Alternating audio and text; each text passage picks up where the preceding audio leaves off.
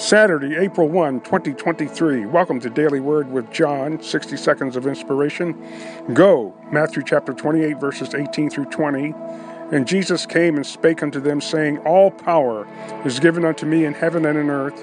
Go ye therefore and teach all nations, baptizing them in the name of the Father and of the Son and of the Holy Ghost, teaching them to observe all things whatsoever I have commanded you. And lo, I am with you always, even unto the end of the world. Amen. Nothing has changed. The Great Commission is still ours to fulfill. Jesus said, Go, tell the world that he is risen and salvation is available through him. Glory to God. Father, in Jesus' name, thank you for your word. Thank you for salvation that came through your Son.